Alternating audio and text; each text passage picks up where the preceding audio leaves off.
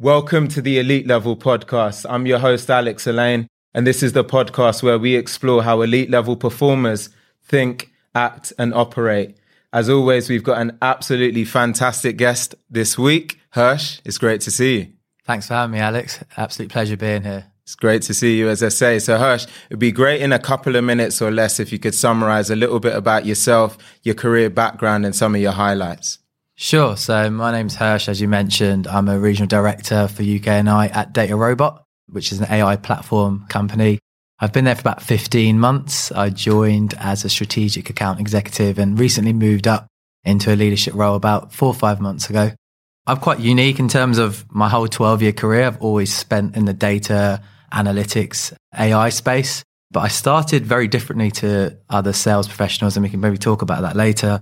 I started my career in consulting and then worked in-house, then to the pre-sales world, and then from there moved to the sales, the dark side, some people call it, but that persona. Awesome. It's a fascinating background you've got, and it's a big part of why I reached out to bring you on. So let's peel back the layers of a little bit about the earlier part of your career. I'm really curious to understand how you went from what you were actually studying at university, add a little look at your background and how that transitioned into the consultancy and then eventually sales. Just walk us through that journey. Yeah, it's interesting because I studied information management at degree and master's level.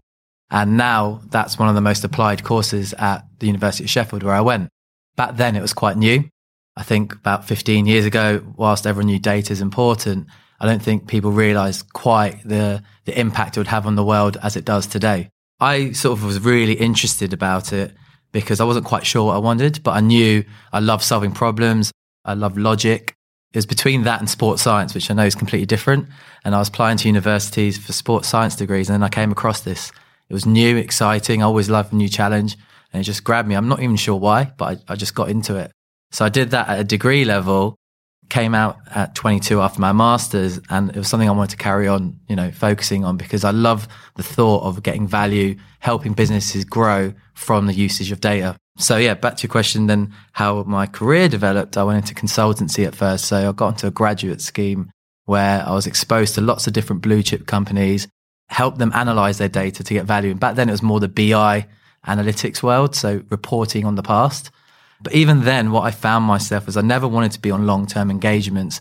I was very much always wanting to work with the sales team to almost sell the value of new technologies, new capabilities. So I was doing a lot of proof of values, almost like a pre-sales persona would do nowadays.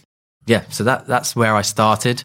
I did that for 2 years. After that, I always wanted to go traveling. So rather than do it before working, because it was very competitive, it's even more competitive now, but to get onto graduate schemes, I thought, right, let me get my 2 years experience under my belt. And then me and my friend went traveling for 6 months, which is an amazing experience. I was 23. I did the standard, I think 23 single guy route of Southeast Asia, New Zealand, Australia. And then I came back to a job, which I got while I was traveling.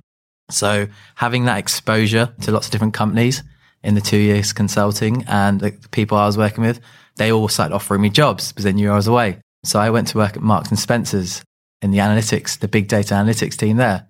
And again, I was doing the same thing where I was never working on set projects, but almost innovating with different teams, internally selling new ways of using analytics and BI to help them get value from the data. Wow. It's what a story. I mean, we've learned about your trips abroad and probably won't go into details of that. We can keep that one offline. But one thing I'm really curious about in everything that you just spoke about there, Hursh, is you spent a lot of time in the data and the AI space, and we'll fast forward a little bit into your career as we walk through. But what was your why for data and AI in the first place? And what's made you stay in it for as long as you have? Just talk to us about the excitement about the space and that arena. There's all the cliche terms now, which like data's a new oil. I heard data's a new coal now because people don't want to use the word oil. I just spotted that, this is an area which is ever growing. There's always, as technology grows, companies can have more data. They can do more of the data. In the past, everything has always been about what did we do yesterday? What did we do last week? What did we do last month? What excites me is predicting the future. I used to love, even when you watch movies when you're younger, the future, what's going to happen.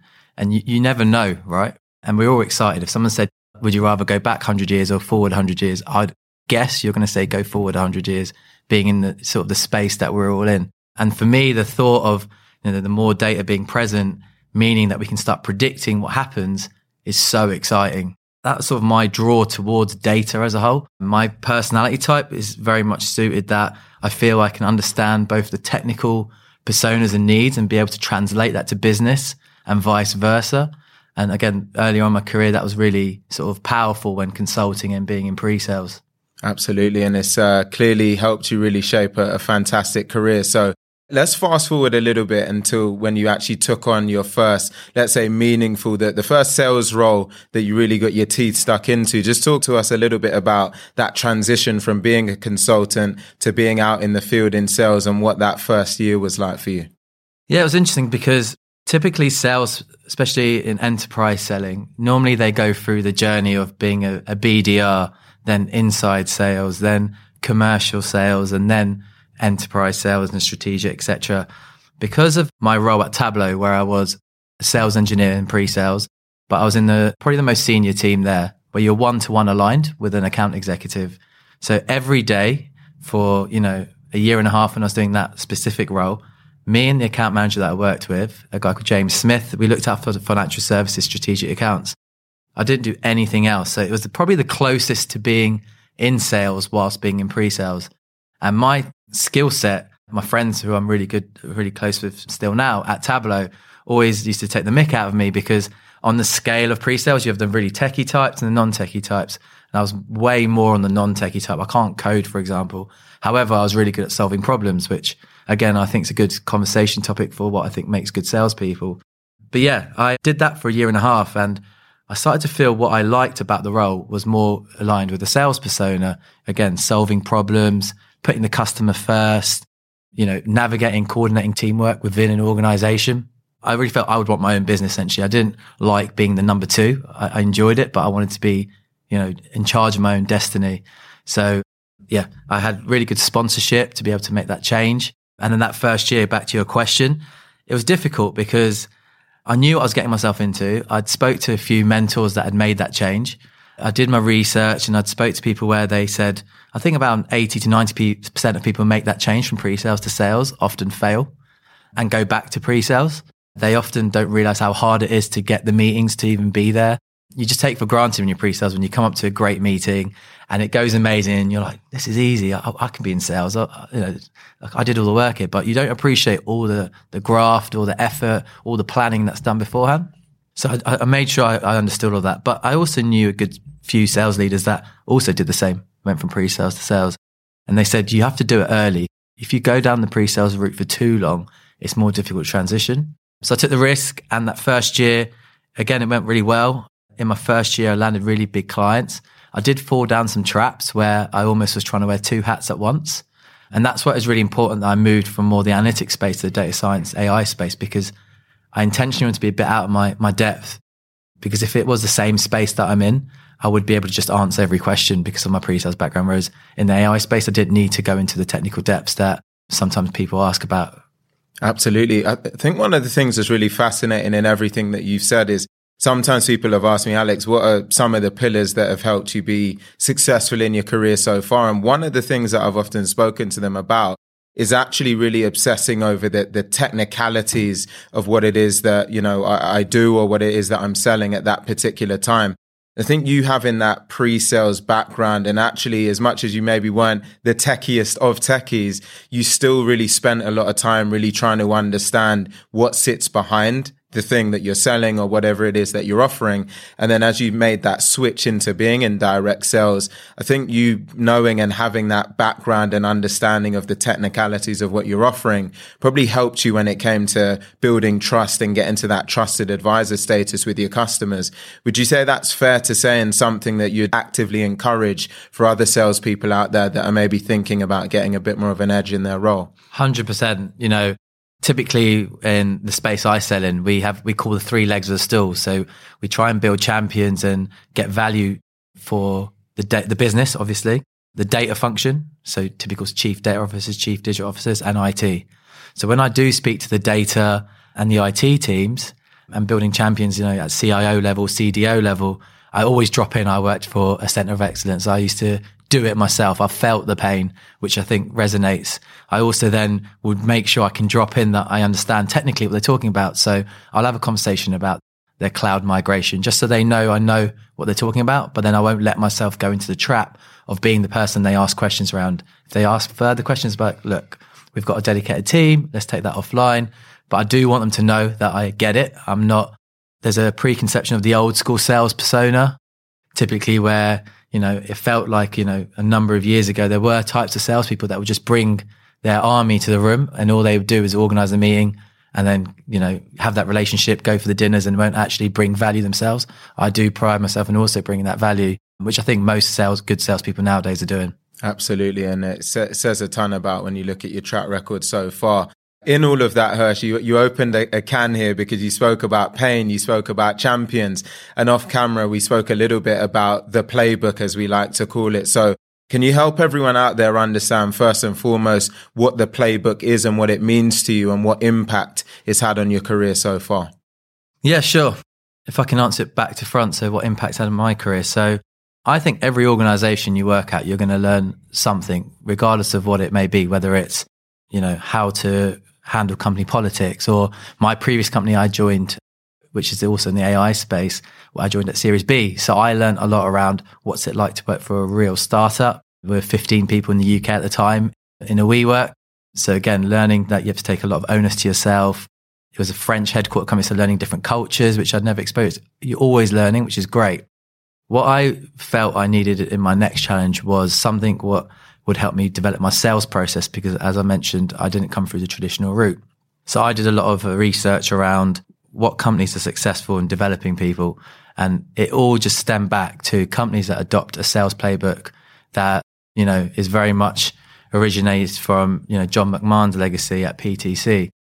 So then I started, speaking to companies in that space, really narrowing down what would be right for me. And what I found different in organizations is some organizations, it felt like they were forcing a playbook on people. And there's other organizations which I felt taught you a playbook so that you want to use it to be successful. And there's a number of great companies which are doing the latter, which are the companies that we both work for. And that's why I joined Data Robot. And the impact it had on my career is, I had an amazing first year. I've never had a year like that in sales. I hit 200% of my annual in the first half of the year and finished the year on 290%, which in a first year at a company was beyond what I expected. What I learned in that year, I think is more than I've learned probably in my 11 years beforehand working. The parts of the playbook that I've learned, I think I'll keep forever, regardless of whether, I'm in a sales leadership role or any other role. There's certain elements of it which just make sense now. And I think we talked about this when we briefly spoke offline. I don't think I could work for a company that didn't adopt the playbook. So that's your question around how it's impacted my career. My thoughts on what the playbook is, I think this is quite probably more trickier to explain. For me, the way I like to see it is it's like a sat nav to help you get to your destination. And, you have leading indicators, which are, if you've got low petrol, which might be, your gauge says you've got low petrol, might be, you're not having enough meetings this quarter. Your oil's low because you've not done enough proof of values, because you need X amount of proof of values in order to close X amount of deals. These are all the sort of navigations that you can track in terms of data metrics during, your day-to-day life to get you to that end journey. Absolutely. I love the sat nav analogy. Sometimes the way I like to think about it is that we talk a lot about is sales an art? Is it a science? Is it something in between? And yeah, I guess there's arguments on all of those sides of the fences, but I feel what the playbook ultimately does is it drives the science component of selling, right? It helps take an element of emotion away from both decision making, but also the way that we think about a deal, so that we can truly understand, one, where we are, and two, be really clear about how do we execute in a repeatable fashion to drive results that give confidence on a forecast, but also give confidence to an entire GTM team. I'm sure we can both relate to the fact that when you've got a GTM function that is all centered around a core mission, a core vision, and a core approach to how we actually go out and execute, it's just a transformative way of approaching things. And it's interesting because I say transformative, but what we've seen is all of the businesses that have adopted that universal approach have all just been wildly successful. No, right? It's just so obvious when you look at the trend and the leadership. And for me, I used to hear about this playbook back when I was at Tableau, and there were organizations that adopted it and used to approach a lot of us at Tableau to come and join them. And I never realized the impact that it would have. It was probably companies that stemmed off of BMC, so that sort of layer of organizations. But yeah, I wish I went into a company like that earlier. And it goes back to what you're saying there about the science and art. I'll give you a really good example, which was really apparent to me. So I always felt before I joined Data Robot, so my first playbook company, I was really good at building champions. I was proud that I built great champions in my deals beforehand. However, now I know what I know, I was clearly unconsciously competent about doing so. So I naturally would do things that would build great champions. I didn't realize I used to test champions, but I never actually thought about it in that way in terms of build and test. I never built plans around it. And then, part of the reason I wanted to join a company that adopts a playbook is if I want to go into sales leadership, which now I'm in, I need to be able to articulate how I do these parts of the sales process so I can help others do the same. And now, when I joined Data Robot and I was working on my deals last year, for example, I was building plans and I was really thinking about, right, I need to do at least these 4 or 5 things for my champion to build them up before I can at least even think about testing them. And then my test needs to be at the level where it's not too much. Otherwise you're going to scare them off. So actually, should I drop them a WhatsApp rather than drop them an email just to see if they reply? Right, we're getting to that level. We're actually becoming friends rather than, just colleagues. And that was things I did. I did actually do that beforehand. I do think I was good at building champions, but I didn't know I was doing it and I wasn't able to teach people what I was doing because I didn't actually have any documentation or process around it and repeatability like you mentioned. Absolutely. We're getting super tactical here, and it's just a call out to anyone who's listening now that if you're getting any form of value from this podcast right now, a 5-star review would be massively appreciated. And if you're watching this on YouTube, also please be sure to like, comment, share, and subscribe. So Hursh, really appreciate all of these insights so far. It's been super valuable. I want to get a little bit more specific actually on running and executing an enterprise level and scale deal, because you're talking a lot about some of the ingredients that go into that. Maybe if you think about, while protecting the sensitivity of the customer, maybe one of the biggest or best or most valuable, one of the deals that really sticks out in your mind, maybe if you could walk us through some of the key highlights of that type of deal from a sales process standpoint. What really stood out? What were the things that you did really well? And as you look back on that deal, what are some of the learnings that you could maybe share to help someone else navigate a pretty significant enterprise deal out there? Sure, yeah. So one deal just springs to mind when you said that, and obviously I'll keep the client name confidential, but I'm really proud of it because the end-to-end lifecycle deal was 16 meetings, which for me is a record for, a sizable 600K deal.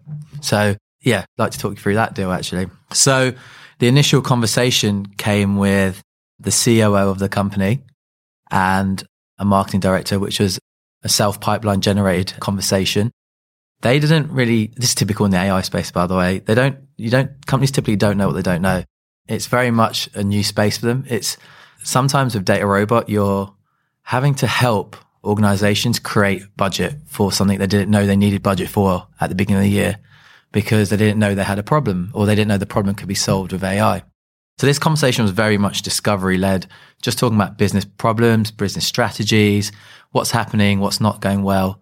And from the back of that, we decided to have a new business meeting with this company where we wanted to talk about where we've helped similar companies with similar problems and then showcase our platform.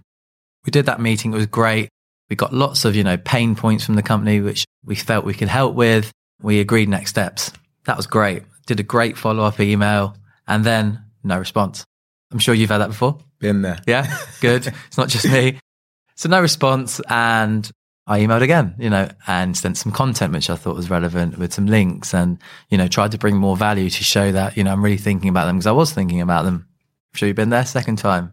So then what I did, this was actually quite out of my comfort zone. I know a lot of people do a lot of videos, etc., but I hadn't done one before.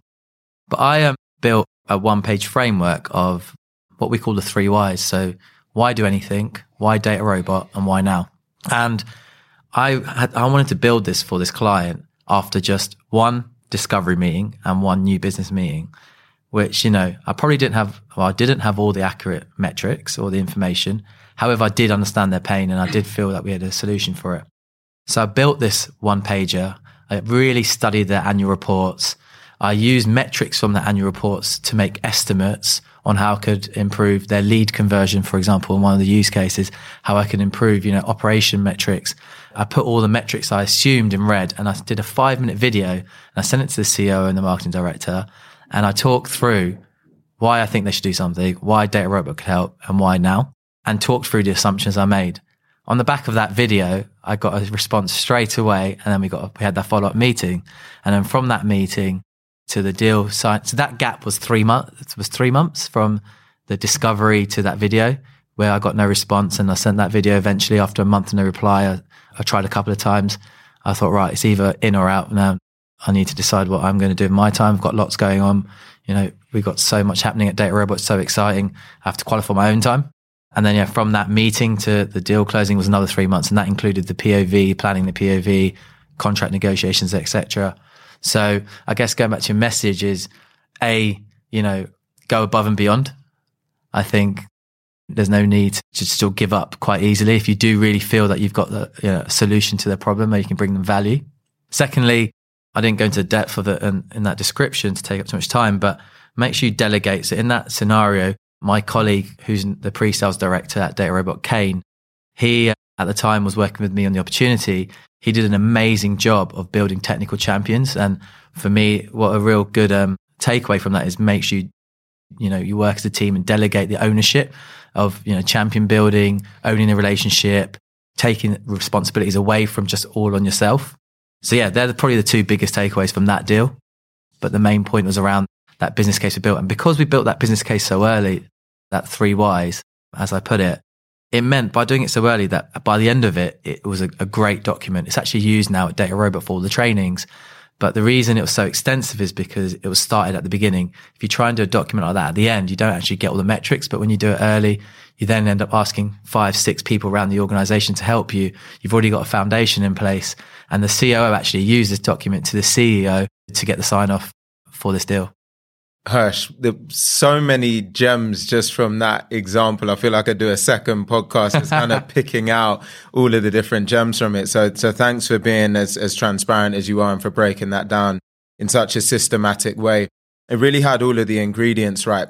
First and foremost, passion, drive, hunger in the way that you stayed tenacious, right? You went after it and you got creative. You found a way back in by doing things a little bit differently. But also you had in your mind, I've either got to qualify this in or qualify it out at some point. We need to hit a go, no go, because you need to make sure that there's a return on investment on your time. And the second thing it really brought to my mind is one of the best deals I ever did in my career was for 8.5 million. And over 2 years. And one of the best things about that deal was how much time and obsession we had around just truly driving value for that organization. And I think nowadays that term value kind of gets tossed around a little bit, sell on value. But your example was a great example of actually not just using that as a word that gets thrown out there, but really getting into the weeds of the metrics that matter to multiple personas that really matter within the organization, right? CEO, CFO, and all of the other influencers and the potential EB in the account. So great example and appreciate you sharing that one. That was like one of my smaller deals of the year, probably the one I was most proud of. Yes. Yeah. That can often be the case, right? Yeah. It's not all about the value, right? Some of the smaller deals can actually be some of the ones that have all of those main ingredients. So one thing I just want to fast forward to a little bit now with you, Hursh, is you've spoken about becoming a leader fairly recently. So first and foremost, massive congratulations on that. But it's a big change, right? You're now stepping out of the shoes of running these cycles directly, and it's now much more about your team. So help us understand more about the mindset and the real emotion that went into that moment when you heard you were getting that promotion, and really what the last few months have been like since you made the transition. Yeah, I was ecstatic in terms of the emotion. That's part, like as I mentioned, that's part of the reason I joined a company which had a playbook, because the gap I had in my own career was I was doing everything from an art perspective, not a science perspective. And I think even from that perspective, but also the amount I've improved as a salesperson over the last year really has set me up, I think, well to now lead a team to be successful. What does that first few months really look like? Yeah. Is there a bit of imposter syndrome? Did you walk with your chest held high like, I've got this? Just bring us into the mind of Hursh first few months on the job. Yeah, no, definitely imposter syndrome.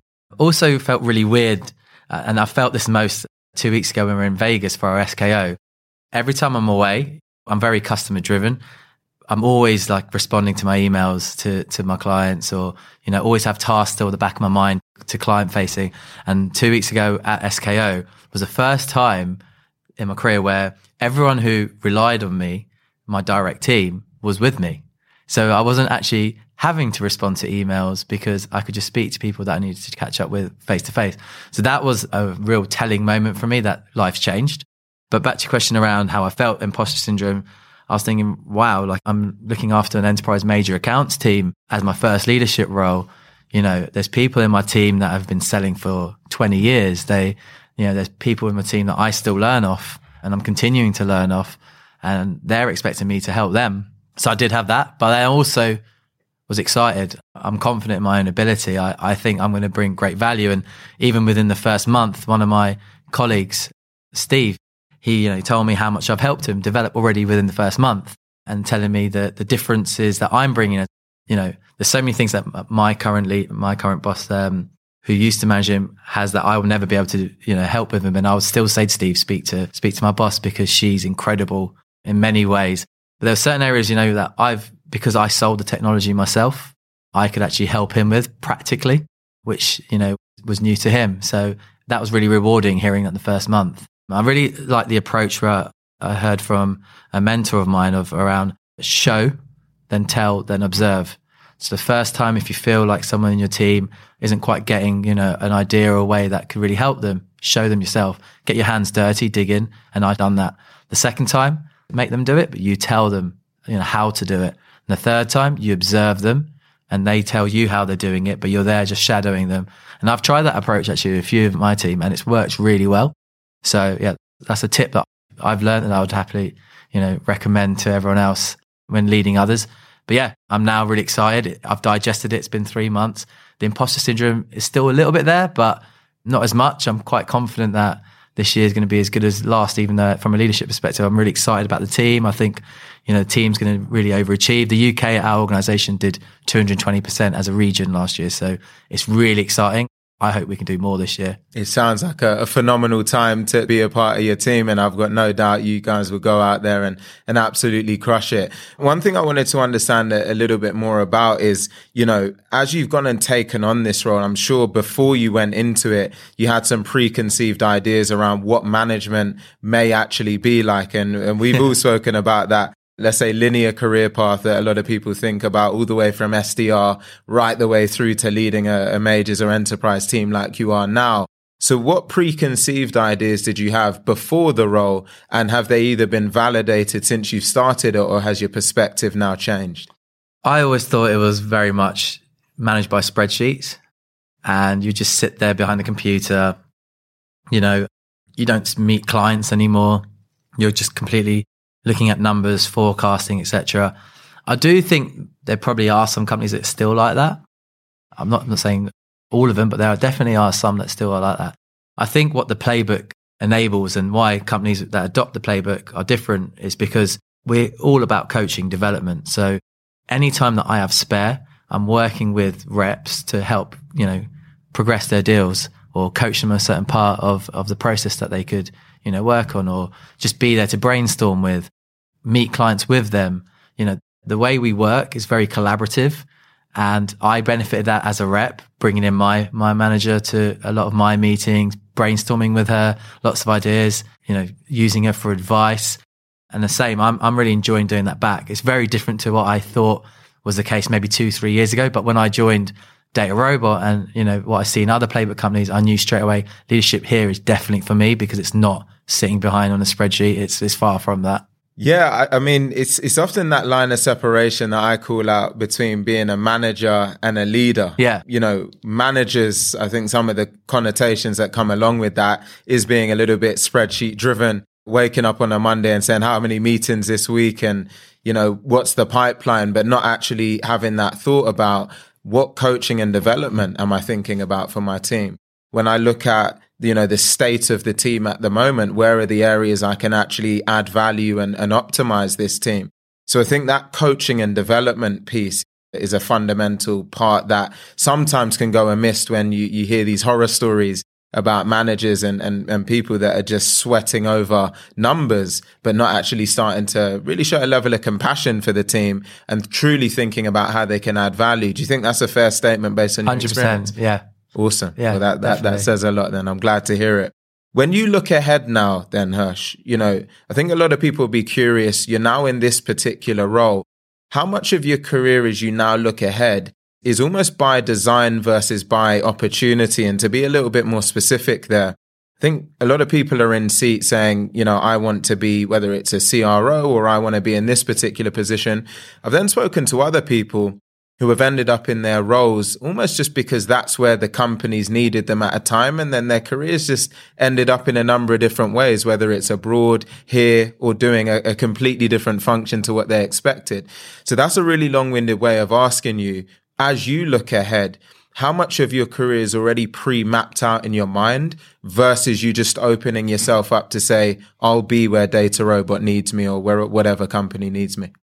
Yeah, that's an interesting question. So it's changed over time. In my mid-20s, I was very much thinking I want to be CEO or C-level of a very large company. Or at the time when I was even consulting, I want to go into be a partner at a major consultancy.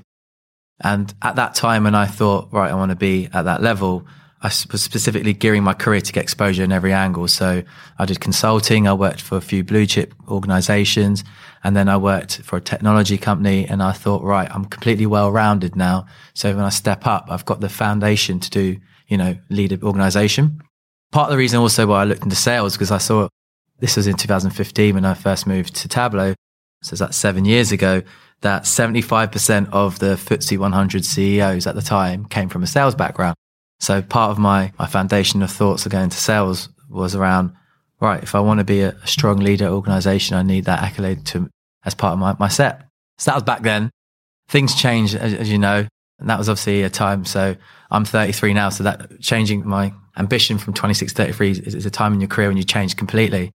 Now I don't really focus on necessarily what title I'm going to get. I just want to make a big impact. I don't think I would ever not work for a technology company. So since moving to the tech landscape 7-8 years ago, I feel at home. I do feel like I would either want to get to a stage of, being an EMEA leader or CRO. I understand the implications of if I want to be a CRO at the company, at a type of company that I'd want to work at, I'd probably have to move to the US. So that's more of a lifestyle choice. But personally, I really want to, have a growth and continued learning at Data Robot. And then I would potentially want to go into, as my next step, an organization, again, adopting a playbook, a top level, and start earlier and watch that grow from very early on.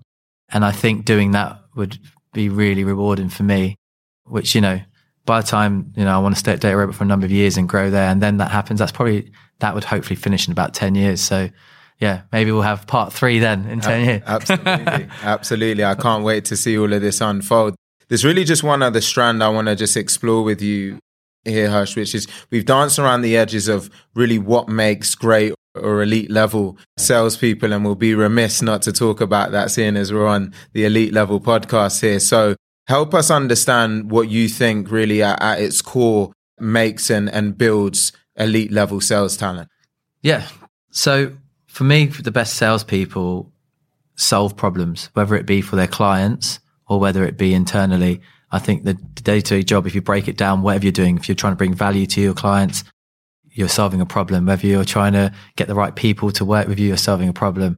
You need to be customer driven and you need to be a team player. So they're the 3 really, they're not the characteristics, but they're the 3 areas I think are really important for a salesperson to be successful.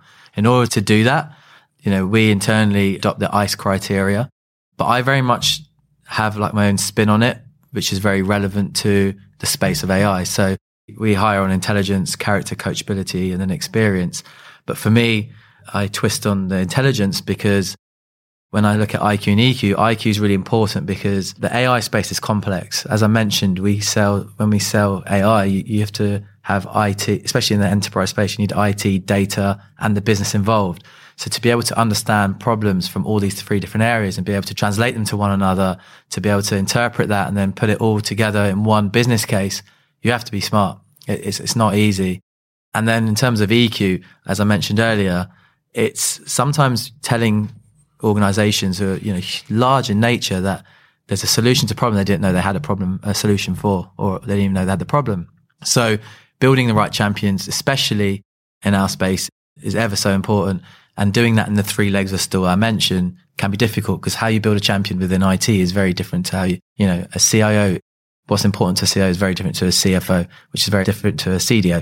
So having that ability to empathize, and empathy is a really key word in this, to build the champions here is really important. So I specifically look at the intelligence in that angle. In terms of character as well, why I look at a different angle is around a lot of people haven't worked in this space before. A lot of people want to come into the AI space, and learning the playbook, as you know, from, 8 months ago, I understand you did some prep before you joined as well, but it's difficult because there's a lot to learn. It's fascinating, right? Every part of the sales process that you thought you did naturally, you took for granted. A playbook company has a granular process around it. So you can be an expert in every tiny part. Like I mentioned with champion building, there's that for everything, right? So learning all of that plus a new space, which is new to everyone at the moment, being the AI world, is difficult. So you need that character to be able to, really motivate yourself to do all of this whilst enjoying life. And that's really important to us at Data Robot. I was telling you yesterday, we had a reboot day, and we have a day where everyone just chills out and has some time for mental well-being and refreshing yourself. And again, that's something that the 3 RDs, myself and my 2 colleagues in the UK working with our boss Kira, are really passionate about. So we want people to do all of that, but also not let it take over their life. We don't want people to be, sacrificing their weekends and evenings. We want people to have a healthy lifestyle. So that character element is really important. That's helpful. I was just taking in the fact that I've heard about trips to Vegas, rest and recharge days. So I'm pretty sure you're going to get a bit of a recruitment drive off the back of listening to this one. No, yeah, it's exciting. Yeah. It's really important actually, because there can be a stigma with companies that adopt the playbook, I've found, where there isn't that balance. And that's actually the reason I joined Data Robot, because that balance is prevalent at every level of the leadership that is at the organization. And I think what the unique part we have in the UK is, whilst we're a Series G company, we've had over $1 billion of funding. In the UK, we operate at a much smaller level because we're still just getting started. And like I said, it's exciting. It's got 220%. But, myself, the other 2 RDs and my boss Kira, we have a real opportunity to shape the culture of the sales culture specifically of the UK. And we're really excited by it and we're really enjoying it. We're doing things a bit differently. We're doing, off-sites regularly. We're having days like the reboot day at a company level. We're having days where we're saying, bring your family to, let's all meet one another. And, really trying to have that balance is really key to us, which is fun, right? You don't want to just work hard. You want to work hard and play hard. Absolutely. Yeah. And building companies is fun, right? I mean, I've certainly been at some of the larger corporates out there and had a great opportunity to be a part of some really fast growing companies like I am now. And that's the same for you, Hursh. And it's just fun, isn't it? If you've got that little bit between your teeth where you just love building, you love building amongst the best and being a part of a great team. There's no better way to do it, right, than working for an organization that runs a playbook in a set way and gets everyone really excited about the vision and the mission. So it's awesome to hear that's the case for you. Yeah. Hursh, I've got one last question for you. And that question is, if you were given one piece of advice to that person who's out there right now looking at their career and they want to go from good to elite, what's that single best bit of advice that you'd give to that person? Ooh, put me on the spot there. I've found two parts to this answer. One is, whilst you can't base your whole career on data and metrics, I do think make decisions based on data. That's something I never did beforehand, before joining a playbook company, where I would analyze my own business, whether it as a sales professional, but whatever profession you're in. If you just think I should work on this, or I'm weak in this part of my day-to-day life or in my career, or strong in one area, use data to actually check if that's the case, and use data to help you make decisions on what you should be working on, because that's the fact. I did that quite often where, for example, in the sales world, I would think this opportunity is great, or, this opportunity is, there's nothing wrong with it at the moment. But I look at it and I think, actually, I've only met them X amount of times in the last month, or I'm only meeting the same person. I'm not going wide in the account. And this is a sales example, but it could be in any profession. But having these data metric points to help you make your decisions, how to then operate. And in that example, be right. Okay, now I've seen the data. I should be seeing more people in the 3 legs of the stool I mentioned that I aim for, or, I need to be aiming for 2 meetings a week with this company. If I'm looking to, we're looking to start the partnership and close a deal in 2 months, I should be meeting them at least 2-3 times a week. Now I've only met them once a week. That's not on track. So being data driven to help you guide you is the first part. And the second part is around, my example of change, where I changed from coming into the sales world. I don't think I got doubted when I went into sales at the enterprise level. Some of my closest friends, even I mentioned, I'm still good mates with, and when they see us, they'll laugh at Tableau, who, when I made the move, they were like, Hursh, you actually going to go straight into enterprise selling where, you're going to get a $1 million+ quota and you're going to be working with the big banks. Like, surely you want to start with like smaller accounts, and, you're going to struggle with that. If you back yourself and you're confident in your own ability, go with it. And I did back myself, and I've proven it's worked out great. So yeah, back yourself. If you want to do something a bit different, go for it. And at a more granular level, try and use data and metrics and, form a habit to do so, to be able to help guide what you should be doing. What a fantastic way to round off, Hursh. Great advice. I'm handing you a virtual trophy for your first podcast, and for coming on and absolutely crushing it with some great insights. So thanks again for coming down. To all of the listeners out there, or anyone who's tuning in, hopefully you got some really valuable insights from this episode. And if you did, please be sure to leave a 5-star review on any of the podcasting platforms, and like, comment, share, and subscribe if you're watching this on YouTube. And we'll see you on the next one. Thanks for having me.